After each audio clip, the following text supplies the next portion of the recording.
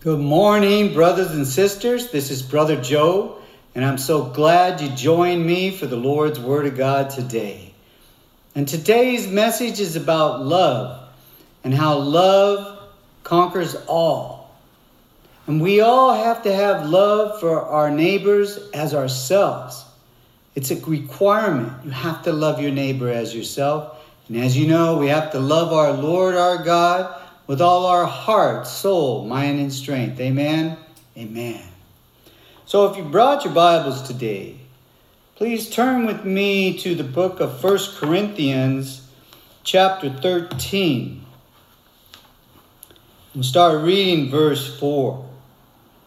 Love suffers long and is kind. Love does not envy. Love does not parade itself, is not puffed up, does not behave rudely, does not seek its own, is not provoked, thinks no evil, does not rejoice in iniquity, but rejoices in the truth, bears all things, believes all things, hopes all things, and endures all things. So brothers and sisters, love never envies. Love is forgiving, love is merciful, and love endures forever. And here in verse 7 it says that love bears all things. And so let's look at an example of that in the book of Job, chapter 1. And as you know, Job is being tested with a trial worse than any of us will ever endure. At least I believe so. He loses all his possessions, and in the same moment, his 7 sons and 3 daughters are in the eldest home's house, and the roof caves in and kills all of them. This is how Job responds in reading from verse 20. Then Job arose, tore his robe, and shaved his head. And he fell to the ground and worshipped, and said, Naked I came from my mother's womb, and naked shall I return there. The Lord gave, and the Lord has taken away. Blessed be the name of the Lord. And in all this Job did not sin, nor charge God with wrong. You see, that's enormous love for God. And we all have to have that kind of love for God. Use Job as an example if anything happens similar to you that happened to Job. Let's look at another example. Turn with me to the book of Ezekiel, chapter 24. And at this time, God is not happy with Israel. They're fallen into great sin. And so God talks to Ezekiel, reading from verse 15.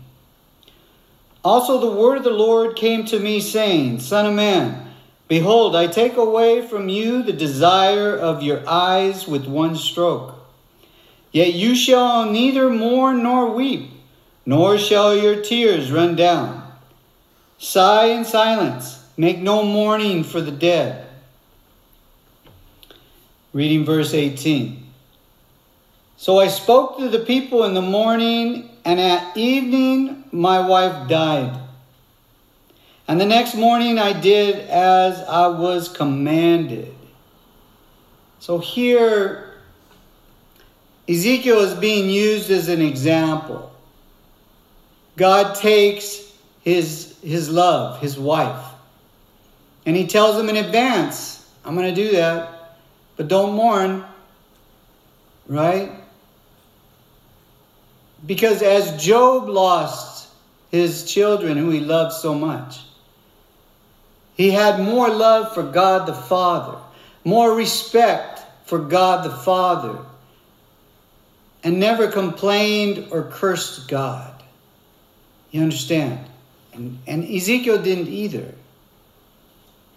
And so we will continue reading up in verse 20, because the people want to know, why are you acting like this?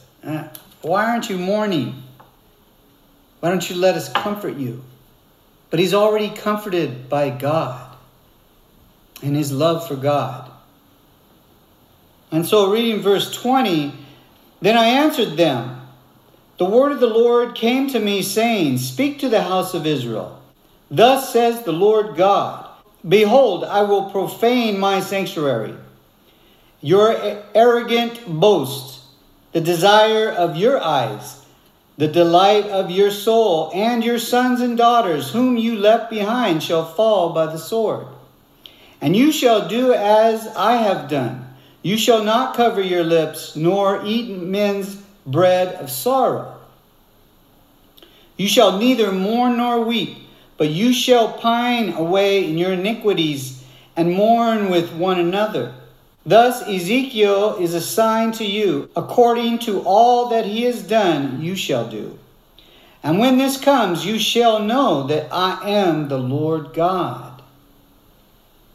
And so we have another example here. Ezekiel loses his wife and he's told not to mourn, and he doesn't.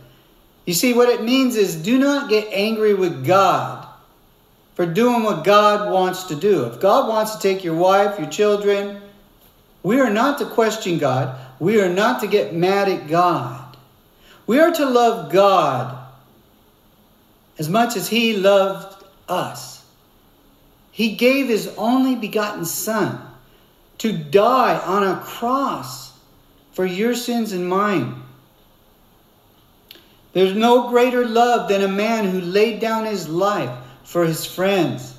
And that was Jesus, who was obedient unto death because it was the Father's desire that he be put to death and our sins be nailed to the cross so you and I could live forever and ever in the paradise of heaven with our Lord and Savior. So we have to accept the bad as well as the good that comes in our life. God is not happy with the world today. You know that. The immorality, the anger, the hatred in the people of the world today. And so God has to do something. And you just have to remember to keep the love of Jesus in your heart, because that is the love you need. In Matthew 5:8, it reads that you must have a pure heart to see God. If you don't have a pure heart, you won't see God. If you do not have Jesus in your heart, you will not see God. That means you will not be taken up with the church when he comes to take the church away and bring wrath on this earth. So brothers and sisters, it's very important. Do not disrespect God. If you disrespect God, you will die early. Don't let that happen to you. Always keep the faith and the love of Jesus in your heart, and all will be well with you.